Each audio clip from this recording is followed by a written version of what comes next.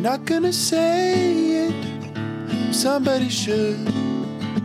Let's talk about two time. Let's talk about bum one, yeah. Asking the questions that nobody could. Like, where are the bone thugs and are they in harmony? Do you're a helpful snowman. Hey everybody, welcome. Well, we've got some things to cover. We've got some ketchup to play. Ketchup, mustard, hot dog bun.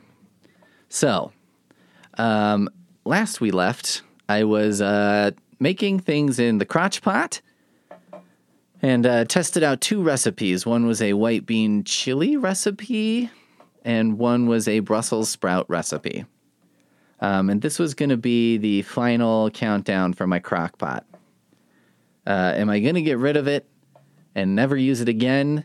Or, would I be convinced to go further down the rabbit hole? Let's start with the Brussels sprouts. The Brussels sprouts were simple, which I appreciated, and did not involve cooking on the stove or any bullshit like that. So it was a, dump and forget recipe. Kind of like my morning routine. So I give this recipe a 5 out of 10. It was pretty good. They were totally edible. There was nothing bad about them. But they weren't as crispy as I would like a Brussels sprout to be. And it did take longer than just making them in the oven. So, I give it a 5 out of 10. And while it's not... If every recipe I made was a 5 out of 10 in the crock pot, then it would probably not be something I was considering getting rid of. I'd probably be more inclined to think that this was my fault. Blame the victim, which is me. I'm the victim of my own shitty food. So, it was one of the better things I've made in this crock pot, but that's not saying enough. How's that?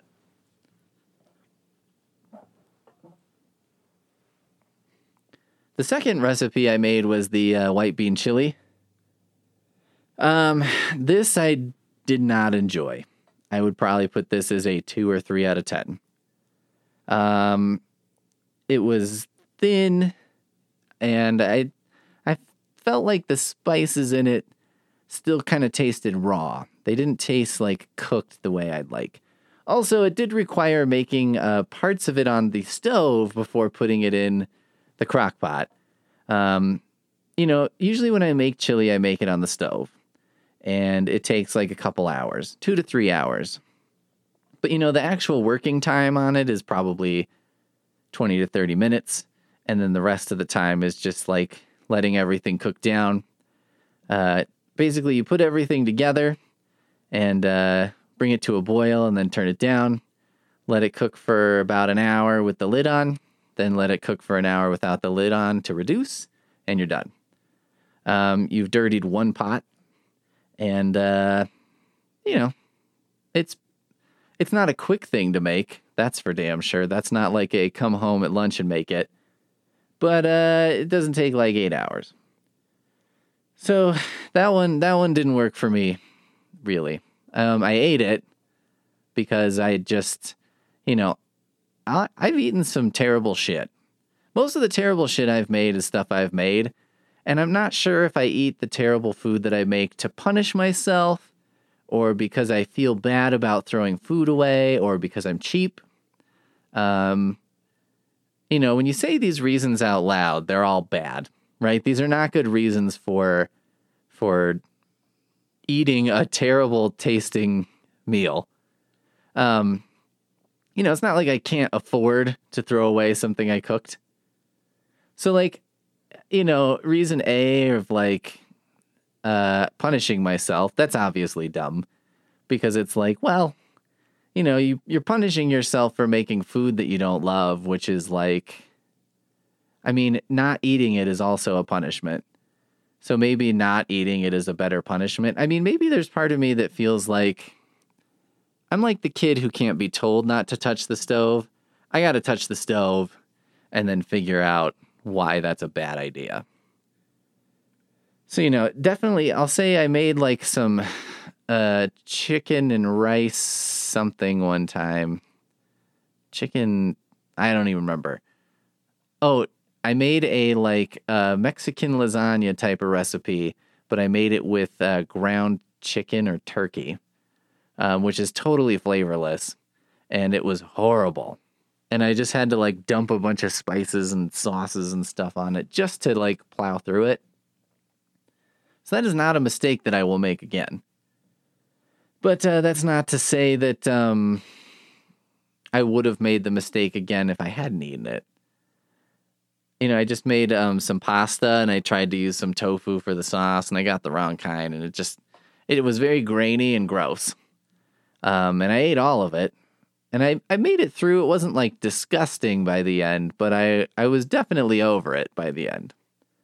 And that's not a mistake I will make again. So maybe punishing myself makes sense.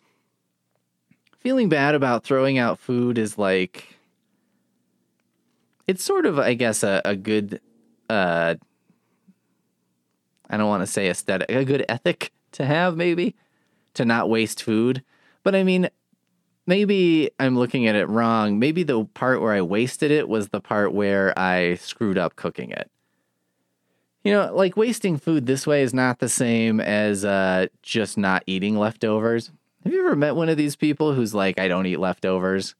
Like, that's crazy. I'm like, how is that even possible?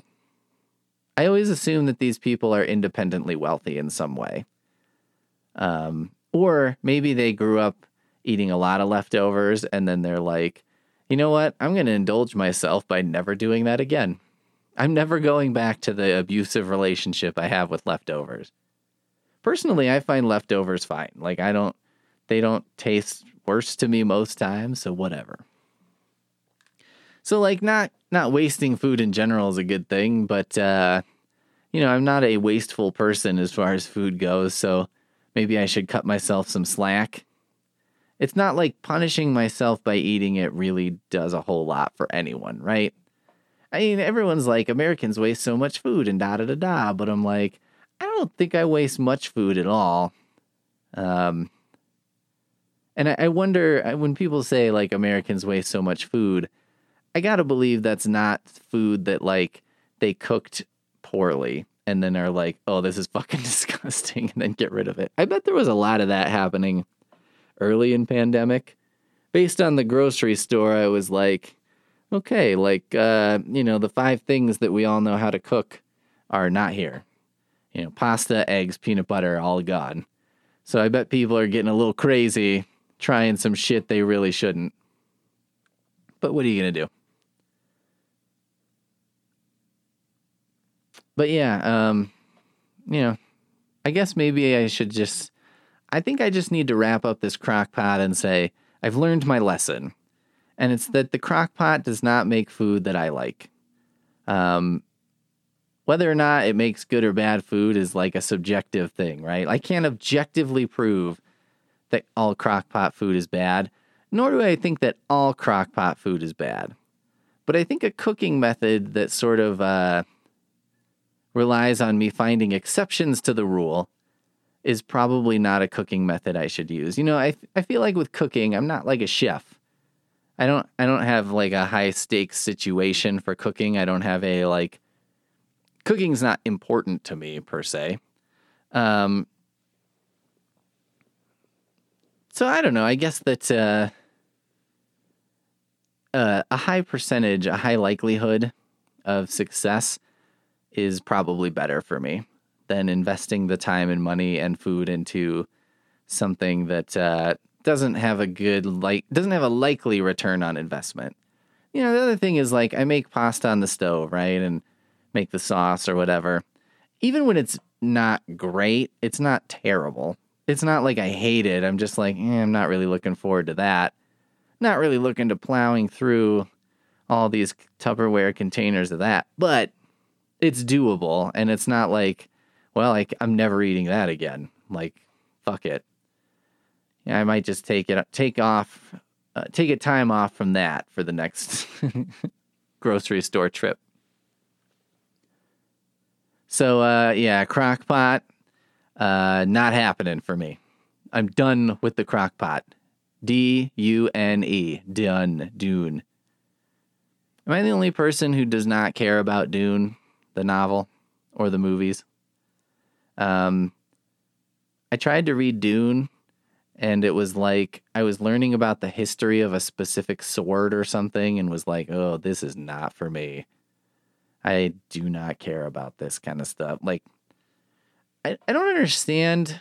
This is like a personality thing. I just don't understand making up a fictional history of like an object like a sword.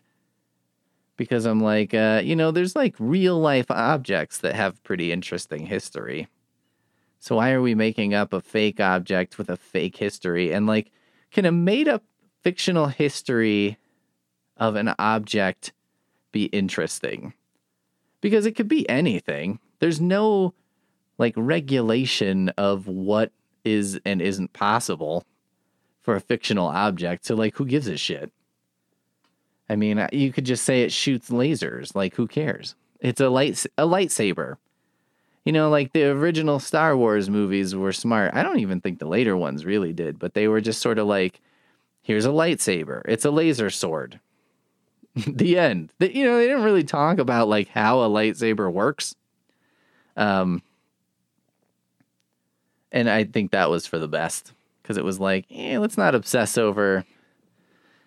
Those first movies definitely had a good balance of like, let's have some weird shit in here, but let's not make that the focus. Let's not go crazy talking about this stuff. I'm not crazy about talking about the history. Less history, more mystery for Star Wars, please. One of the first things I looked up on the internet when I was a kid was how to make a lightsaber. Once I realized that like Google was searchable, and then I was like, or not Google, I mean, it was probably Ask Jeeves or some shit. But, it was starting to see like, wow, you can look up a lot of stuff on here. In theory, anything, maybe someone out there has built a lightsaber and I just haven't heard about it.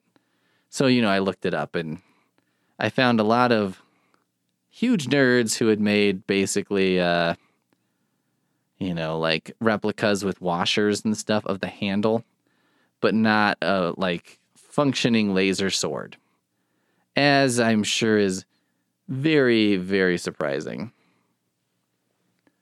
So there you go. That's the wrap up of the crockpot debacle, the crockbacle.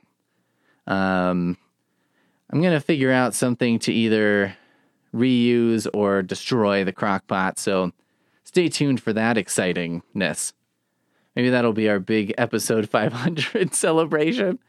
I'll throw a crockpot out the window and then we'll just move on. We'll just have another normal episode that's not very exciting. Maybe I should do like the anti-500. These are the two ideas I've had. One idea was to take an epic road trip and broadcast from all of the 48 mainland United States. So, at least have a short snippet from each of the states, which would be pretty... Well, I guess it'd be interesting for me. I don't know if that's actually something anyone wants to listen to, but, fuck it. I'm mostly doing this for me, not for you, so let's do something I care about. And then slightly lower scale, lower key project is, I guess I could just basically throw a crock pot out, break a crock pot. Oh, the more I say it out loud, the more I like this idea. The more I want to like hype it up. Coming soon to Helpful Snowman Radio. Breaking of the crock pot. And that's the, the big thing. And, maybe it won't even be an epic destruction. I just kind of lightly tap it with a hammer until the pot part breaks. And then I'm like, well, I guess that's done. I'm going to cut this cord and strip it for the copper wire. Been considering that. We're throwing out a vacuum, and I was like, I could strip this cord and keep the copper wire. And then every time I throw out something, I'll strip the wire and keep the copper and eventually sell it back and probably make $8. Maybe $9. Ooh. So yeah, I guess bank on that. Tell your friends, Destruction of the Crockpot is coming up, episode 500. You're not going to want to miss this epic event. I just, the more I talk about it, the more I like the idea of the epic event of episode 500, this milestone being marked by something stupid that's not even a big deal, that most people don't even want. Okay, next thing.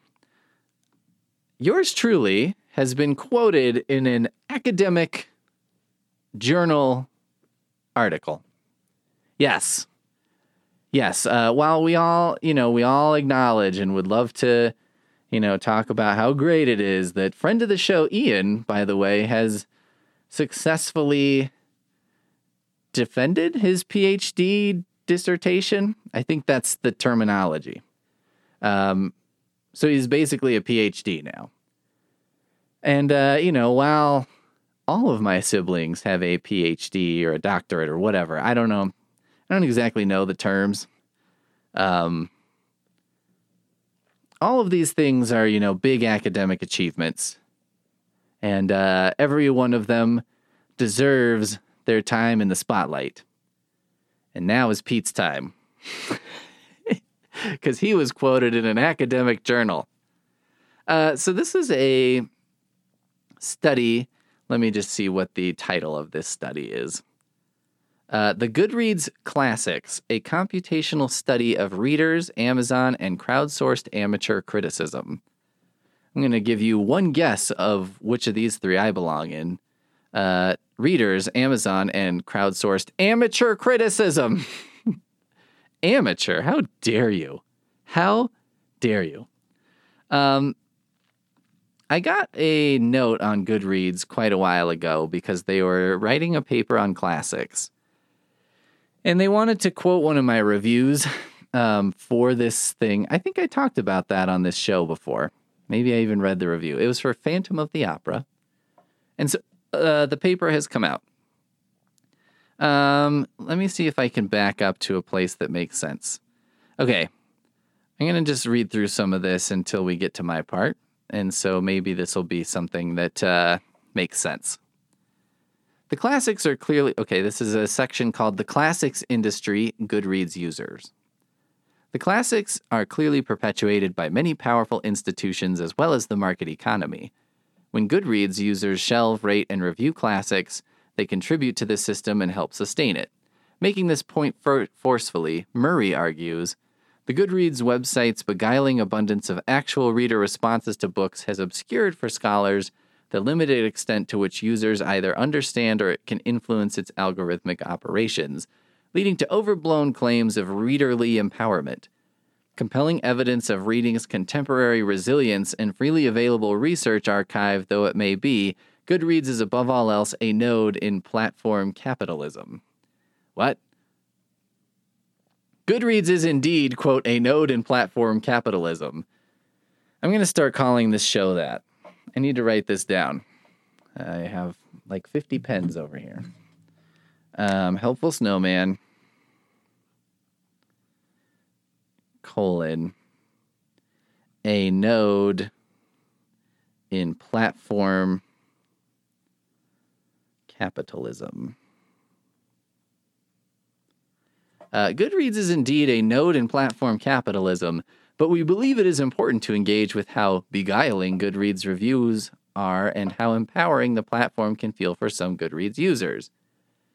In some person's study of amateur creativity on the internet, she argues that it is not possible to, quote, make a blanket case for or against the emancipatory potential of participatory culture on the internet. Jesus Christ. Is this the kind of... Okay. Instead, this person suggests thinking of the public sphere as, quote, an always already commercialized, industrialized, and pluralized space. does any of this mumbo jumbo? I mean, this is like crazy. We believe this framing is helpful for teasing out how Goodreads users sometimes explicitly resist Goodreads and produce remarkably interesting amateur criticism, all while being exploited by Goodreads.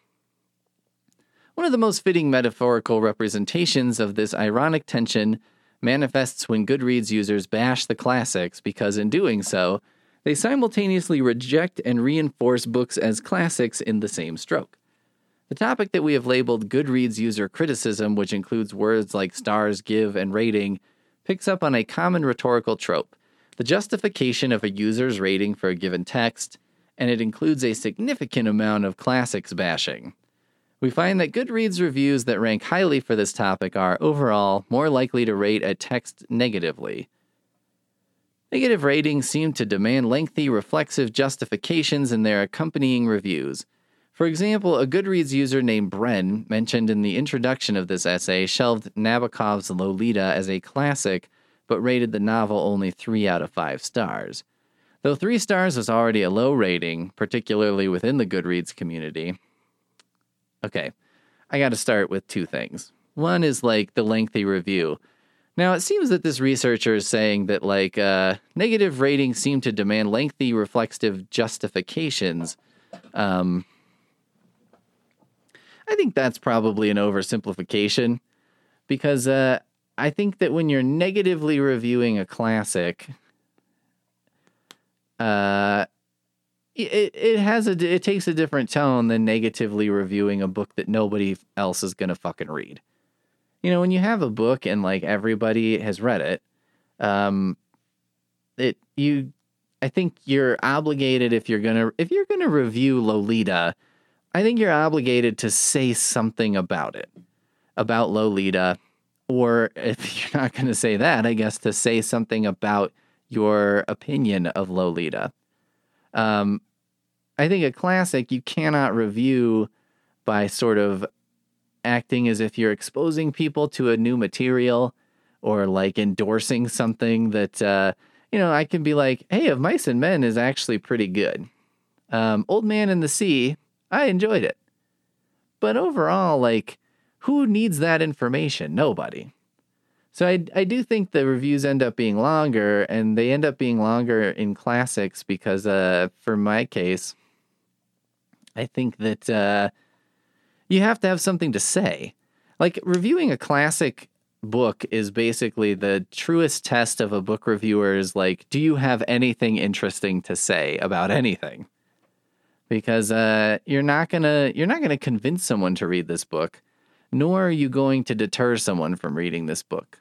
Also, 9 times out of 10 when we're talking about a classic, these are like free available books. So you're not going to save anyone any money either. The other thing is 3 stars was already a low rating, particularly within the Goodreads community. I don't really agree with that. Goodreads is a 5-star rating system. And if you look at kind of like their suggested, 3 stars means I liked it.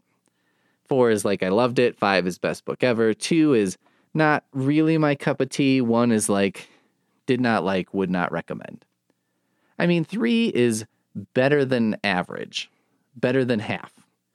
If you stacked up every book in the world, the ones in the 2s are ones that you would never want to read, and the 3s are ones that you're like, I'd give it a whirl. So I think that's a misconception. And I've heard this before, like authors getting upset because it's like, this person gave my book a 3, and it's like, yeah, they liked it. It didn't change their life. I mean, you should not expect your book to change somebody's life. Okay? Okay, Bryn explained that she originally gave Lolita a higher rating in deference to its classic status, but as she watched over Goodreads users panning books, including Lolita, she gained new confidence to dissent from Lolita's perceived reputation and from its imagined community of fans, whom she dubbed book snobs. This retroactive rating is a triumphant moment that Bryn jokingly compares to winning an Academy Award. Quote, "This review is inspired by some of my Goodreads friends whose fearlessness about giving low stars to books they do not like has inspired me to change my rating of Lolita from 3 stars to 2 stars, as that is what I really feel. I get that this is a classic, and book snobs who read this will sigh in indignation, but I do not care. I just did not get it and still don't. I'd like to thank anti-book snobs everywhere for giving me the courage to rate Lolita 2 stars. I will never forget you. Wow, is this what an Oscar speech feels like? Many Goodreads users like Bren seem to feel liberated when they reject the classics and expressed honest negative opinions about exalted books. When we reached out to Bren to seek her permission to publish this review, she further elaborated about what the Goodreads community means to her and even alluded to its special significance during the pandemic. There's something about speaking against a classic that can be very intimidating. People on here are fearless, and at least for me, I never feel judged. When I first joined, I was too shy to talk to people, but years later I have connected with wonderful people, and it has become a wonderful source of comfort to me, especially in trying times like these. For Bren, the Goodreads community is sincerely meaningful, and the ability to speak out against a classic is genuinely empowering. I'm curious about Bren. I kind of want to see, like, I can go to the link. Maybe I can see what this person... I'm suspicious that Bren is a very young person, but maybe not. She doesn't look that young. I said that in a nice way, huh? I don't know, she's not. She doesn't appear young. She looks like a, average, middle-aged, middle America kind of person. She has a lot of friends on Goodreads, though. Almost 1,000. But, yeah, I mean, the Goodreads community, quote unquote, and all that stuff is not really something I care about. But also, like,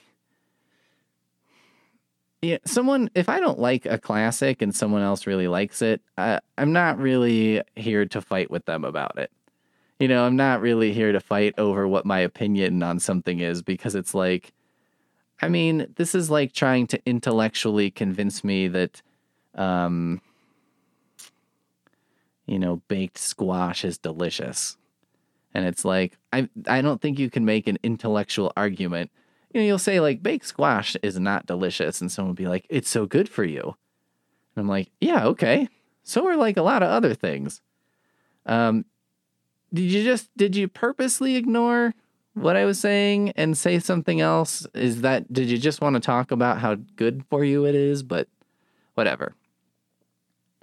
So, I don't know. I don't feel like as connected to the community of Goodreads as this person. I mean, I've, had a couple back and forths with people that were mostly pleasant. I don't know if I've ever had, maybe there was one negative back and forth I've had on Goodreads. Early on, I read Jim Gaffigan's book, and in my review, I was like, some of this was funny, but he spends a lot of time talking about how amazing his wife is and how they have like 5 kids and live in Manhattan, which is a crazy thing to do. And part of me just felt like, well, I mean, fuck you. Like, you made a bad choice. I would say you made a bad choice between 1 to 3 times. Between 3 and 5 kids is where you could have changed your mind. Let's not do the math on this. Basically, I made a extended argument that I don't really remember, but was along the lines of like, when somebody chooses to have like 5 kids, to have too many kids, I think for a Jim Gaffigan, that's probably fine. He's probably very wealthy. I'm sure his kids are well taken care of. I don't think that's a problem. But, I think about, like, for the most part, I think it's like, people just make, that decision is up to you whether or not to have 5 kids. And I'm like, when you start having 5 kids, it does have an effect on the world that I don't know if it's a positive effect. So anyway, I got in a fight with a couple of people over that one. But at this point, I don't really fight with people anymore on there because it's just dumb. Because you just realize that, like, most people, I heard a quote about this the other day. It's kind of like the ability to self-edit is now more important than the creativity of the person. because basically you have to take anything you're going to say and then think of any interpretation that any crazy ideologue might have about it. And, you have to be responsible for all of those interpretations. So like when I say maybe having 5 kids isn't a great idea, and I think someone said like, aren't you glad your mom didn't abort you? And I'm like, I mean, that's a leap. That's definitely a leap. But okay, whatever. Let's go back to the thing. Many Goodreads users like Bren seem to feel liberated when they reject the classics and express honest negative opinions about exalted books. We already did that. Another Goodreads user, Peter Dirk, reflected about the joys of publishing, quote, really nasty reviews of the classics, but his joy, unlike Bren's, was premised on the perceived powerlessness of his Goodreads review in the face of a classic. Every so often I'll get into a classic. I guess because I feel like writing a really nasty review. Classics are great fodder for nasty reviews because 1, the people who made them are long dead. Saying bad stuff about a classic novel doesn't hurt the creator's feelings. 2, classics have such a pedestal in the literary world already that the opinion of one lone weirdo is pretty irrelevant. It's not like bashing on this book is suddenly going to render it not a classic or affect its sales. Frankly, I think that about everything I read, but with classics, it's a pretty rock-solid premise. Rather than an emboldened community taking on Lolita's classic reputation, as Bren framed herself in her Goodreads friends, Dirk describes himself as, quote, one lone weirdo who couldn't possibly make a dent in a classic book's reputation. Far from being able to hurt a classic sales, as Dirk acknowledges, his colorful, vehement 2,000-word takedown of The Phantom of the Opera likely only contributes to its contemporary value by contributing to its continued discussion. This paradox is one of the reasons that the classics remain so powerful. Love them or hate them, the classics sustain themselves by staying in print, remaining a topic of conversation, and enduring as a commodity. I tend to agree with that. I mean, I think that that's like an obvious irony that most people see about most things that are controversial, and by controversial, I mean there are arguments on different sides of them. Some people say, like, this controversial material, we shouldn't talk about it, because talking about it gives it more spotlight. And other people will say, no, we should try and suppress this material, because that's talking about it, good or bad, is giving it a platform. This is like it's like the common issue of trying to do a book ban, where you try and ban a book, and what happens is your attempts to push the book down out of popular culture actually end up raising its capital in popular culture because it's the focus of so much discussion. I mean, those like 6 Dr. Seuss books could have probably been had for $4, and then they become a huge topic of discussion, and they're like $150 on eBay for a shitty copy, right? That's always going to be the thing.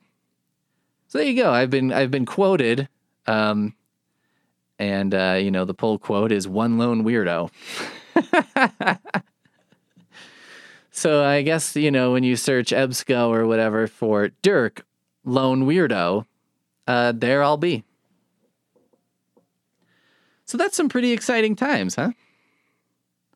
All right, everybody. Well, that's our show for today. We had a radio show. It was called the Helpful Snowman Radio, I guess. I don't know if it's I think it's just Helpful Snowman Radio. But we did it. That's what matters. And you did it by listening. You can support me on Patreon, by the way. It's my goal to get like 10 people on there this year.